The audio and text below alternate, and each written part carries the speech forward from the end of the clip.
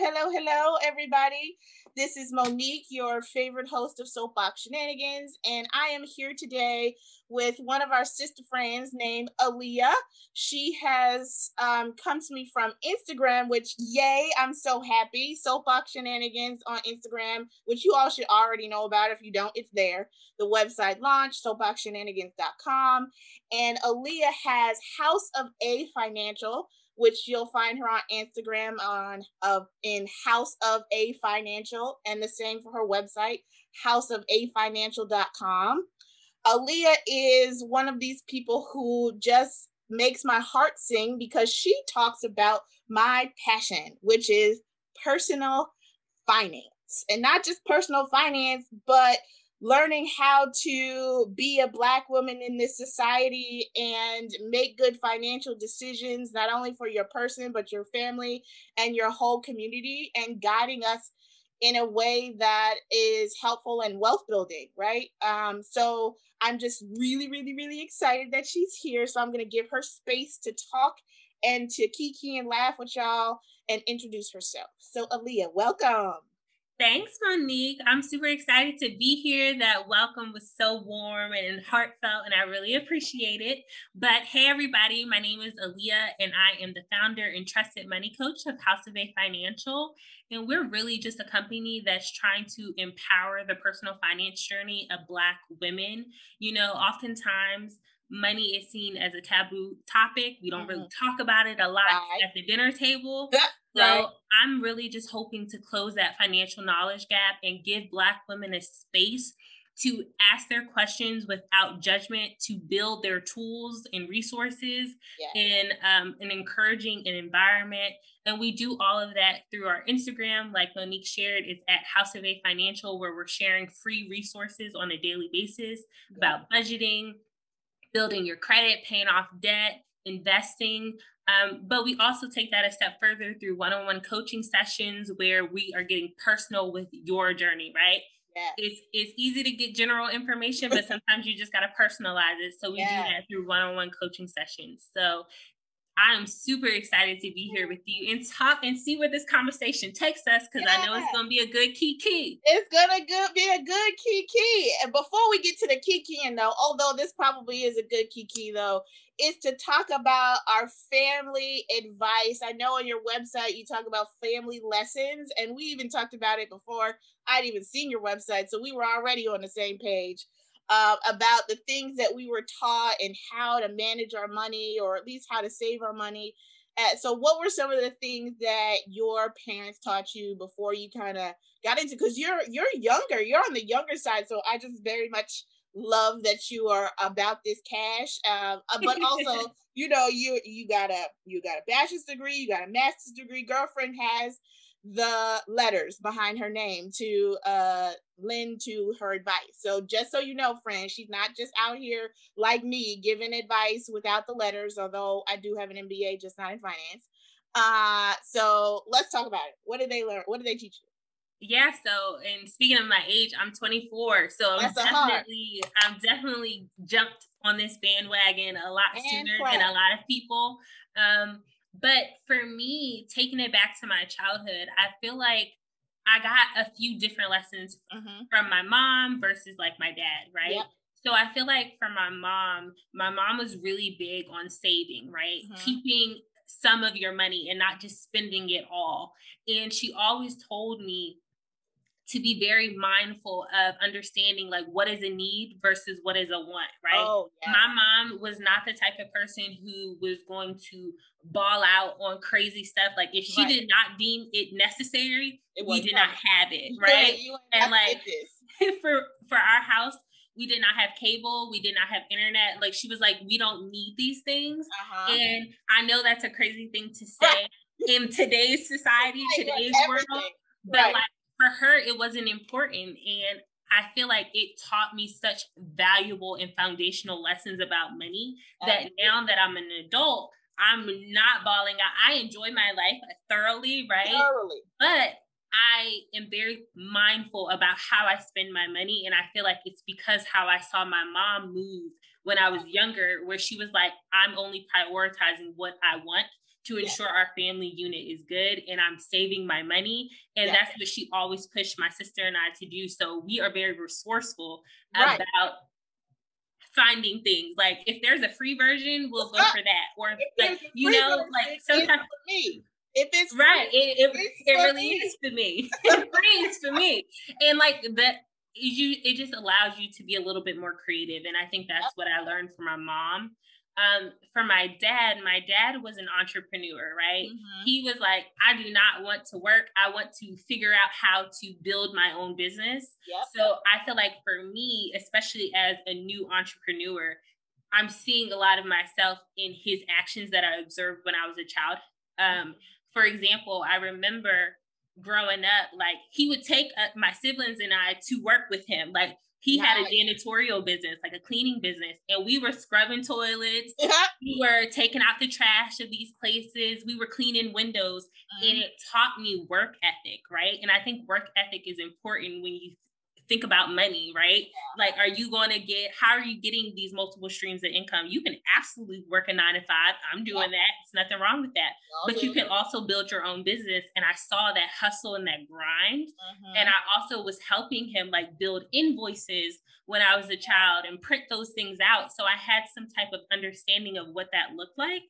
So for my dad, I really definitely learned like an entrepreneur, a side hustle mentality. But don't let you be fooled. The women in my family were side hustlers too, right? Everybody has that.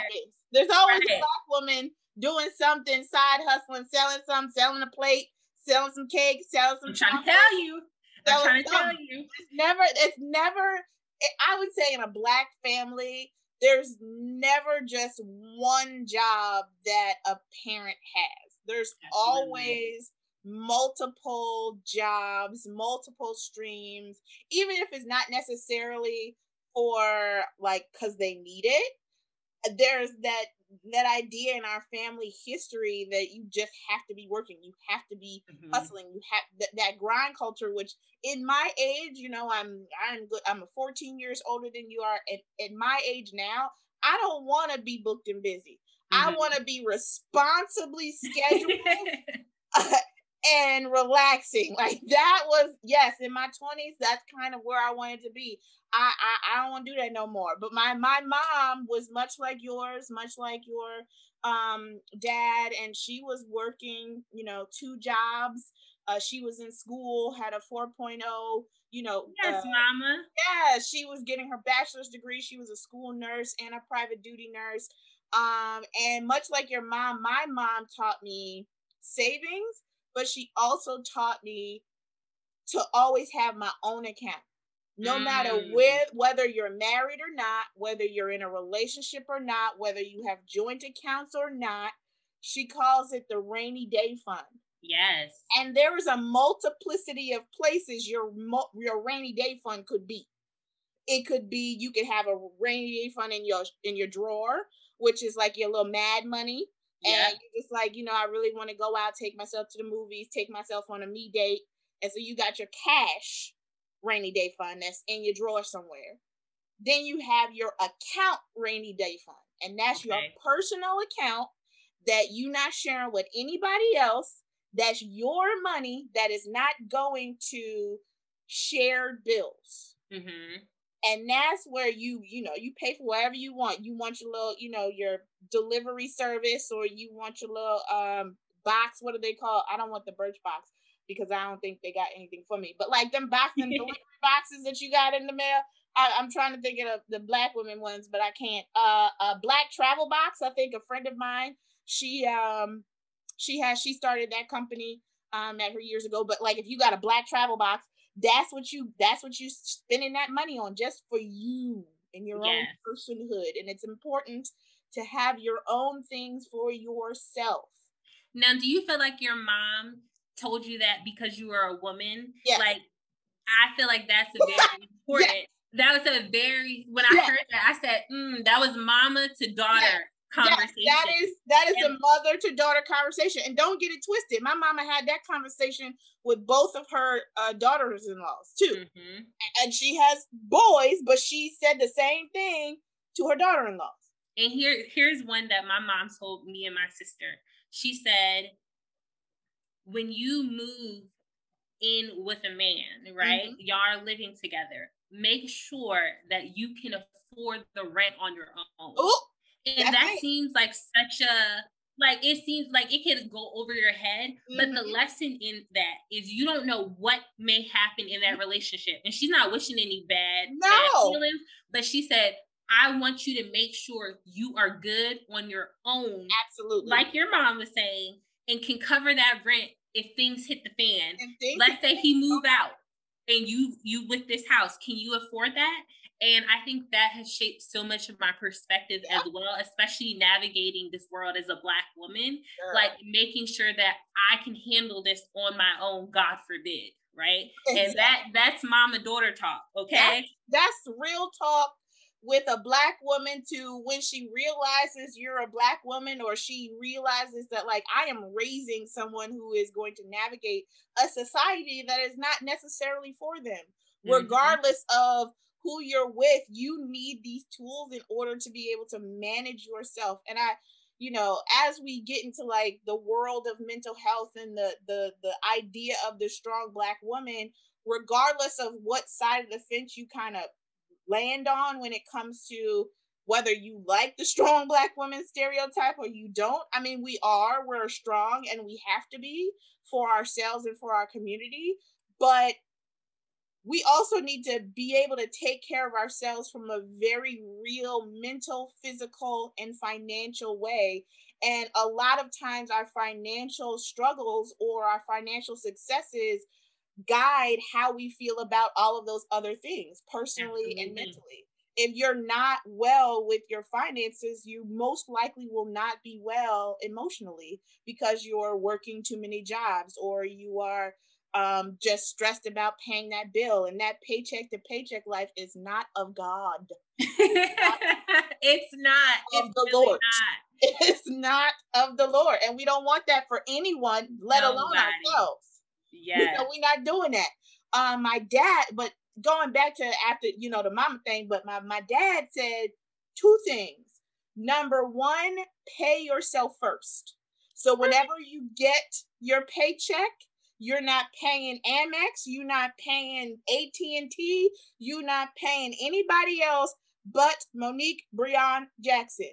Yes. And there's two ways that you do that. Number one, before you even get the paycheck pre-tax, you're taking out your 401k. Number two, you are paying money into your savings account. Those are two different things. One is liquid income and one is non-liquid income. Liquid income is what goes into your savings. So technically it's money that you can touch if you need to touch it. The non-liquid income is your 401k. It is liquid when you turn 65, but not right now. You can't touch that. However, he did say to me, if you choose to buy a house, that is the only time prior to your retirement that you are able or you should touch your 401k. And he said that's the only time, because you have all this money, you can borrow against it. And that's the only time he feels that the penalty is worth it to touch it. Although you can borrow against it and pay it back, blah, blah, blah, all that good stuff without having the big penalties. But those were the things that I learned. I have multiple accounts. One is my rainy day fund. One is my travel fund. And I pay myself first. My savings account is flush, and my 401k looks good, even though they keep on trying to tell me that I don't have enough. Like, them stupid accounts just annoy me. They have their little pie chart saying you're not saving enough. Well, ma'am, I also have to live, so I don't know what you want me to do. That's true. And I think it's really important to decide what that looks like for you, right? What retirement looks like for you. Because some people want to retire before the age of 65, the traditional age. I want to retire today.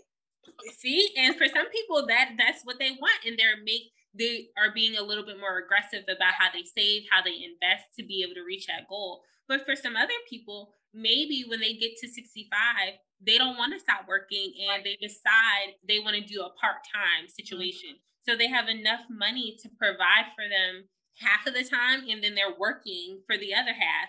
And I think that's fine. You just have to decide what it looks like for you. for me, I want to retire early. Yes. The people can't see right now, but you got this lovely background beach theme, palm trees, and that's what I want. Like when I'm in my 40s, I would love to have the decision or more flexibility to like just be traveling, doing what I want, moving with leisure, right? Because you were talking about like now you want to be like have schedule responsibly. Right. Yeah. When I'm in that age group, I want to be scheduling responsibly. So right now I'm willing to grind a little bit more. My hustle is different because I want to ease into it, like some years from now.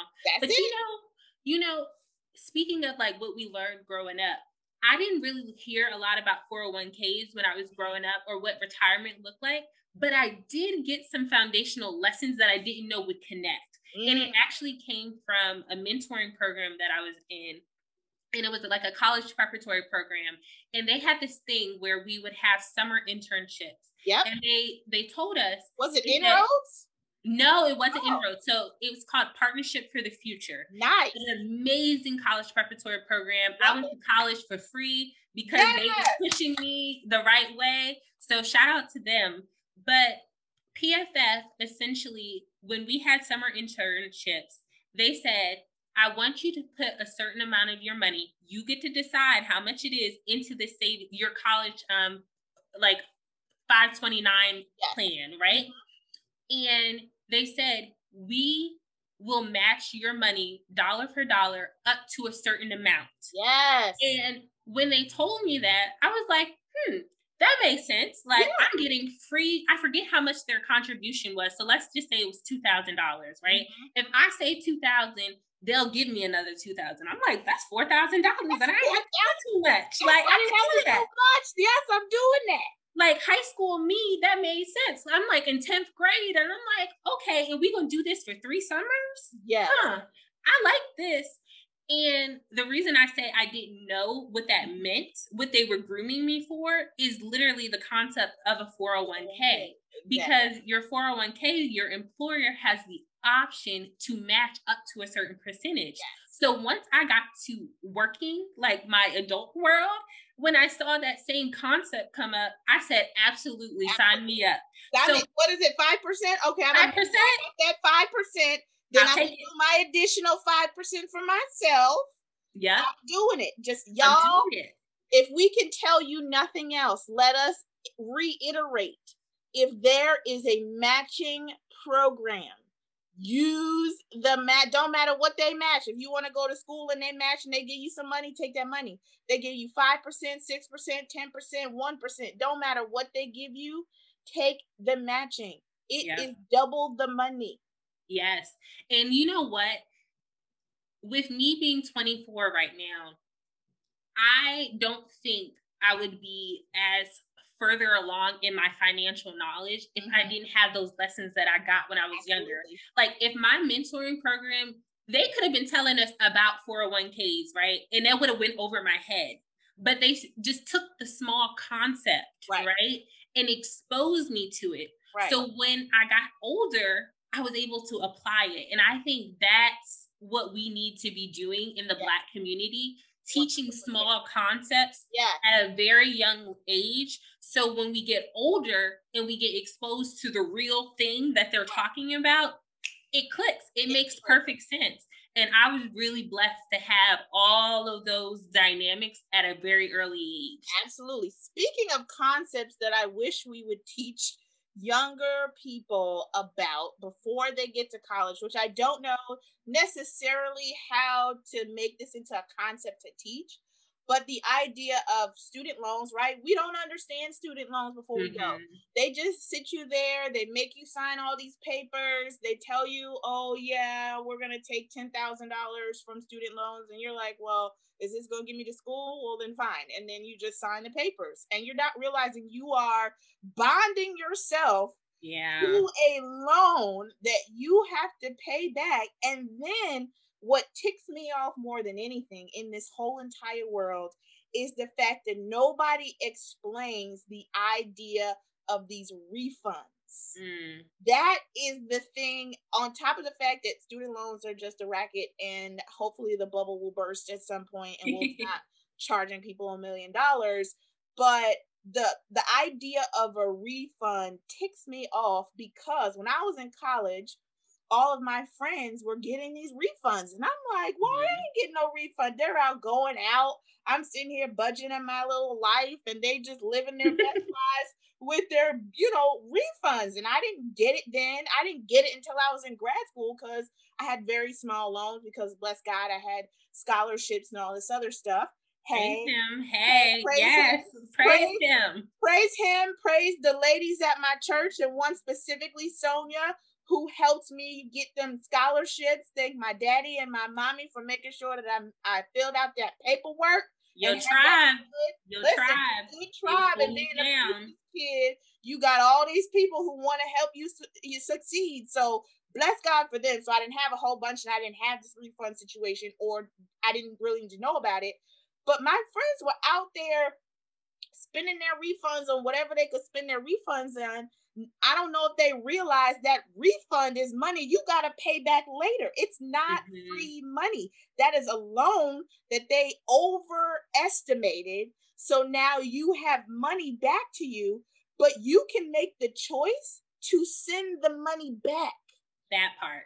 That's what I did in grad school. I didn't know. I found out. I don't know who told me. It might have been my brother-in-law. Somebody told me, girl, you can send that money back. And if you send the money back, you're not getting charged no interest. And interest for a student loan compounds daily. You don't have that situation when you're in undergrad, while you're in school, because it's, I forget what the name is of the loan. You'll know it. Subsidized. It's subsidized. If you have a subsidized loan, they don't charge you interest until you graduate. Exactly. When you have a non-subsidized loan, which is what happens when you get a master's degree now, as of 2011 or 2010, one of those years, they took all of the grad loans and they made them non-subsidized. So now your grad plus and all that extra stuff, you accrue interest while you're in school. Yep. And so what happened when I was in school, I got a GA-ship, graduate assistantship, and I took all the money that I had from there and I saved it, and I paid off all of the interest that I had accrued during school, so that I could start fresh, and just whatever, interest I was accruing then, that's what I paid. But that was $8,000 I had to pay off jump, just on interest, not on any of the principal. Yep. So I don't know if you have a suggestion, which we probably should have talked about this before, but that's fine. On like, what in my head, what is a thing that we could teach younger people about this refund? Because honestly, my thought is that ain't free money, friend. Don't spend it. Send it back. Okay. So there's definitely a lot to unpack in your statement. There's so many great things. I think first and foremost, the thing that we need to be teaching people is what interest means. Like, you can talk about loans and you can talk about the refunds, but if people don't understand the gravity of interest, you're never going to get it. Like, that's just the truth, unfortunately. So for the people who are listening, interest is essentially a fee that you're paying either daily, monthly, whatever the time period is, to borrow this money. It's the same on a loan, like a student loan, credit card, a house. Like the interest rate may differ, but interest is interest, right? So if you are a borrower, you are paying to borrow that money, an additional fee. And this, taking that a step further, is if you wait to start paying that interest, it can grow crazy, right? It can get out of control. And like you said, you paid $8,000 just on interest alone while you were in school. The interest grew. So if you decide, hey, you graduate, I'm not going to start paying my loans until 10 years from now, your interest is going to grow exponentially, because with loans, your interest is growing on the interest. So if my amount, I gained $100 in interest and it grew at 10%. Well, that's an additional 10% that it's going to grow in interest the next month. So you have to be very mindful of that. And I think what would be cool is for high school students specifically, if we could start teaching those concepts where we got some mock scenarios or something where they have to pay an interest, like for something. Maybe like, I don't know if they still have these, but back in the day they had like home ec classes, for example. They have where, my friend is a teacher.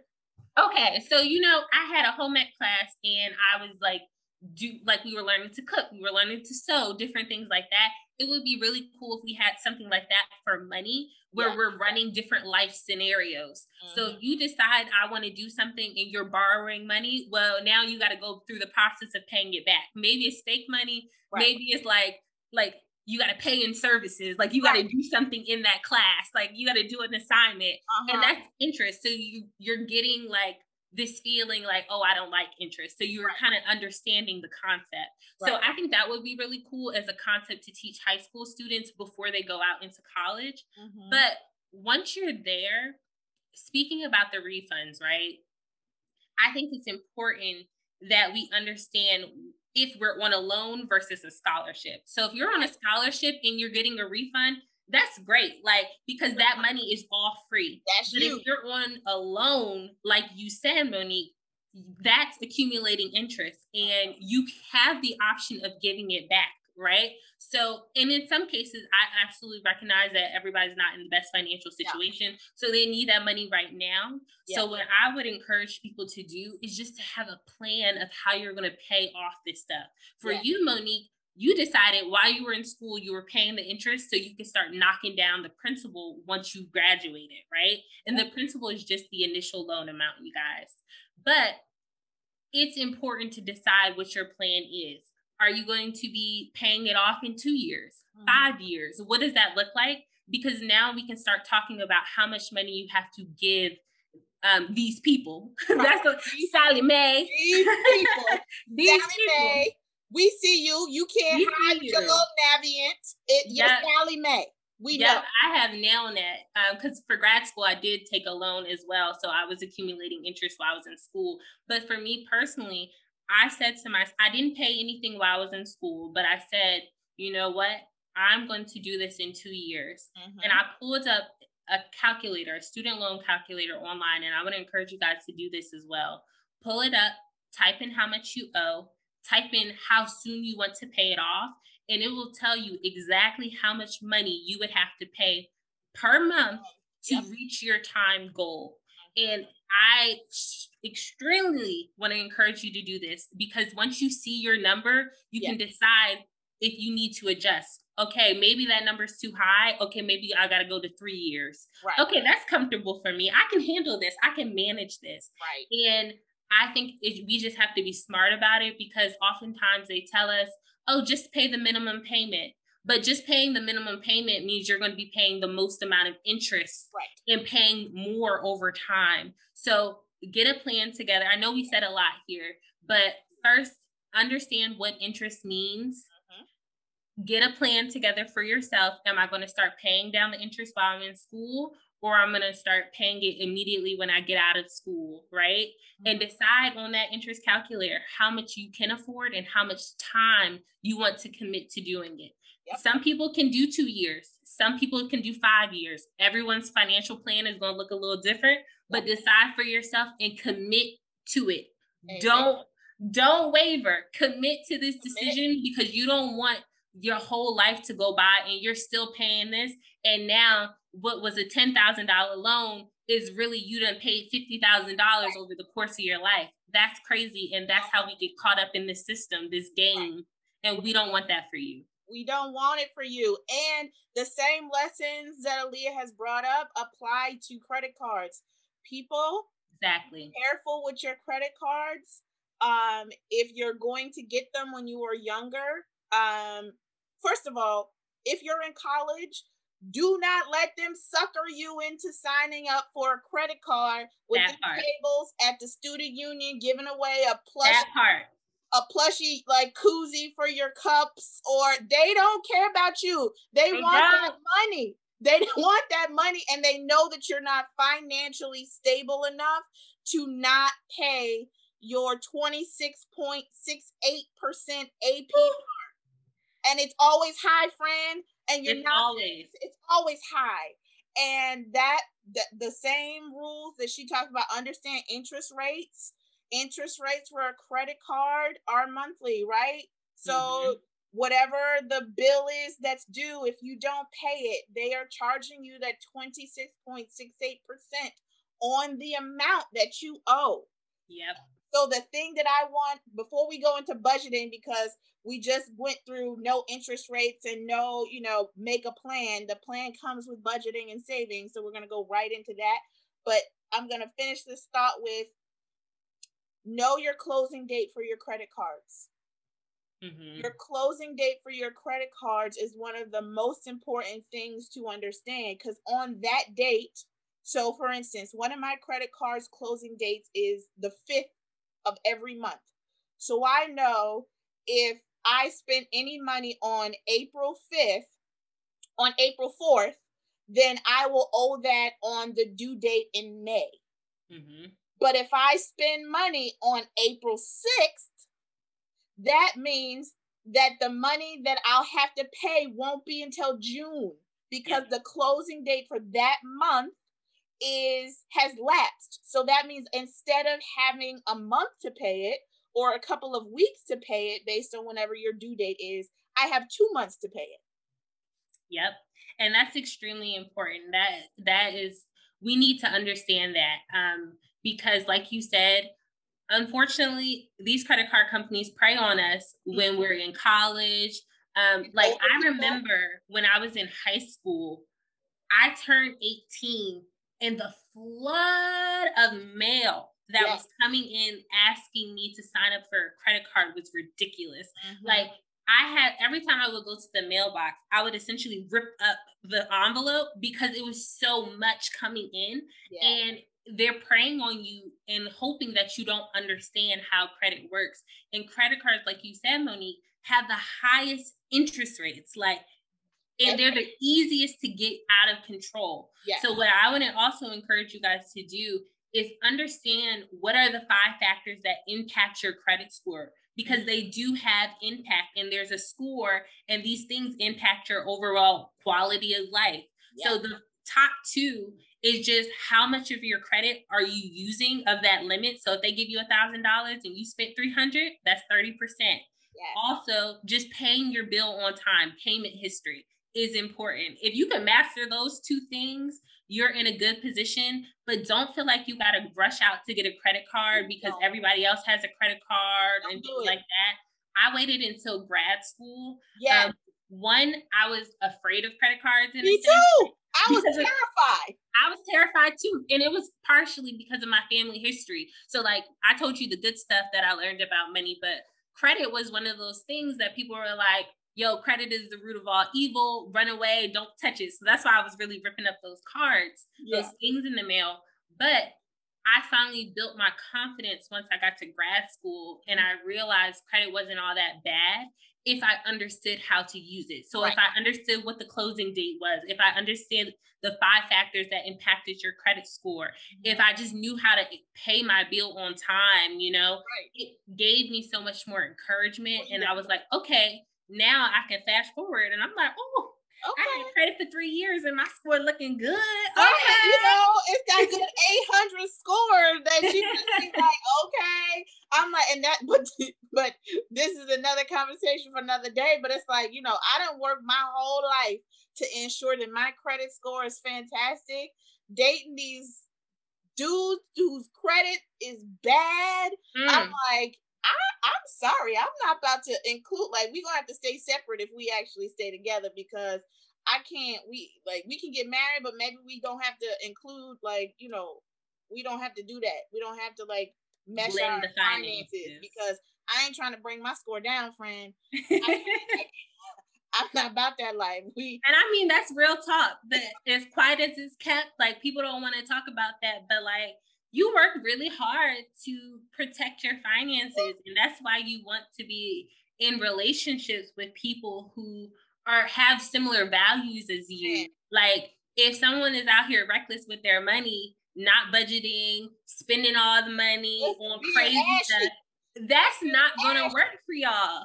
And finances impact a lot of relationships. More than a lot of things. Finance is one of the biggest things that will jack up a relationship. Yep. So it's important that you guys have similar values and don't be afraid to talk about that. Like, I know back in the day, like a few generations ago, like women weren't necessarily managing all the finances. It was like normal for the man to do all that. But for women and Black women specifically, I want to encourage you to take charge of that. Absolutely. And like, be confident in understanding how your money looks. And when you get in a relationship, if y'all decide to blend it together, how y'all's money looks together. And how the personal money looks, because you have your own account. Yeah. Be very accountable with that. And also, don't just do it by yourself, but also include whoever your significant other is. Yes. So y'all can feel like connected and everybody's together on one accord. Like, it's important, man. Y'all, we ain't done. We still got more coming to you. In part 2, we talk about budgeting, the trap of store cards, auto payment, and gross versus net income. Check us out. Stay tuned.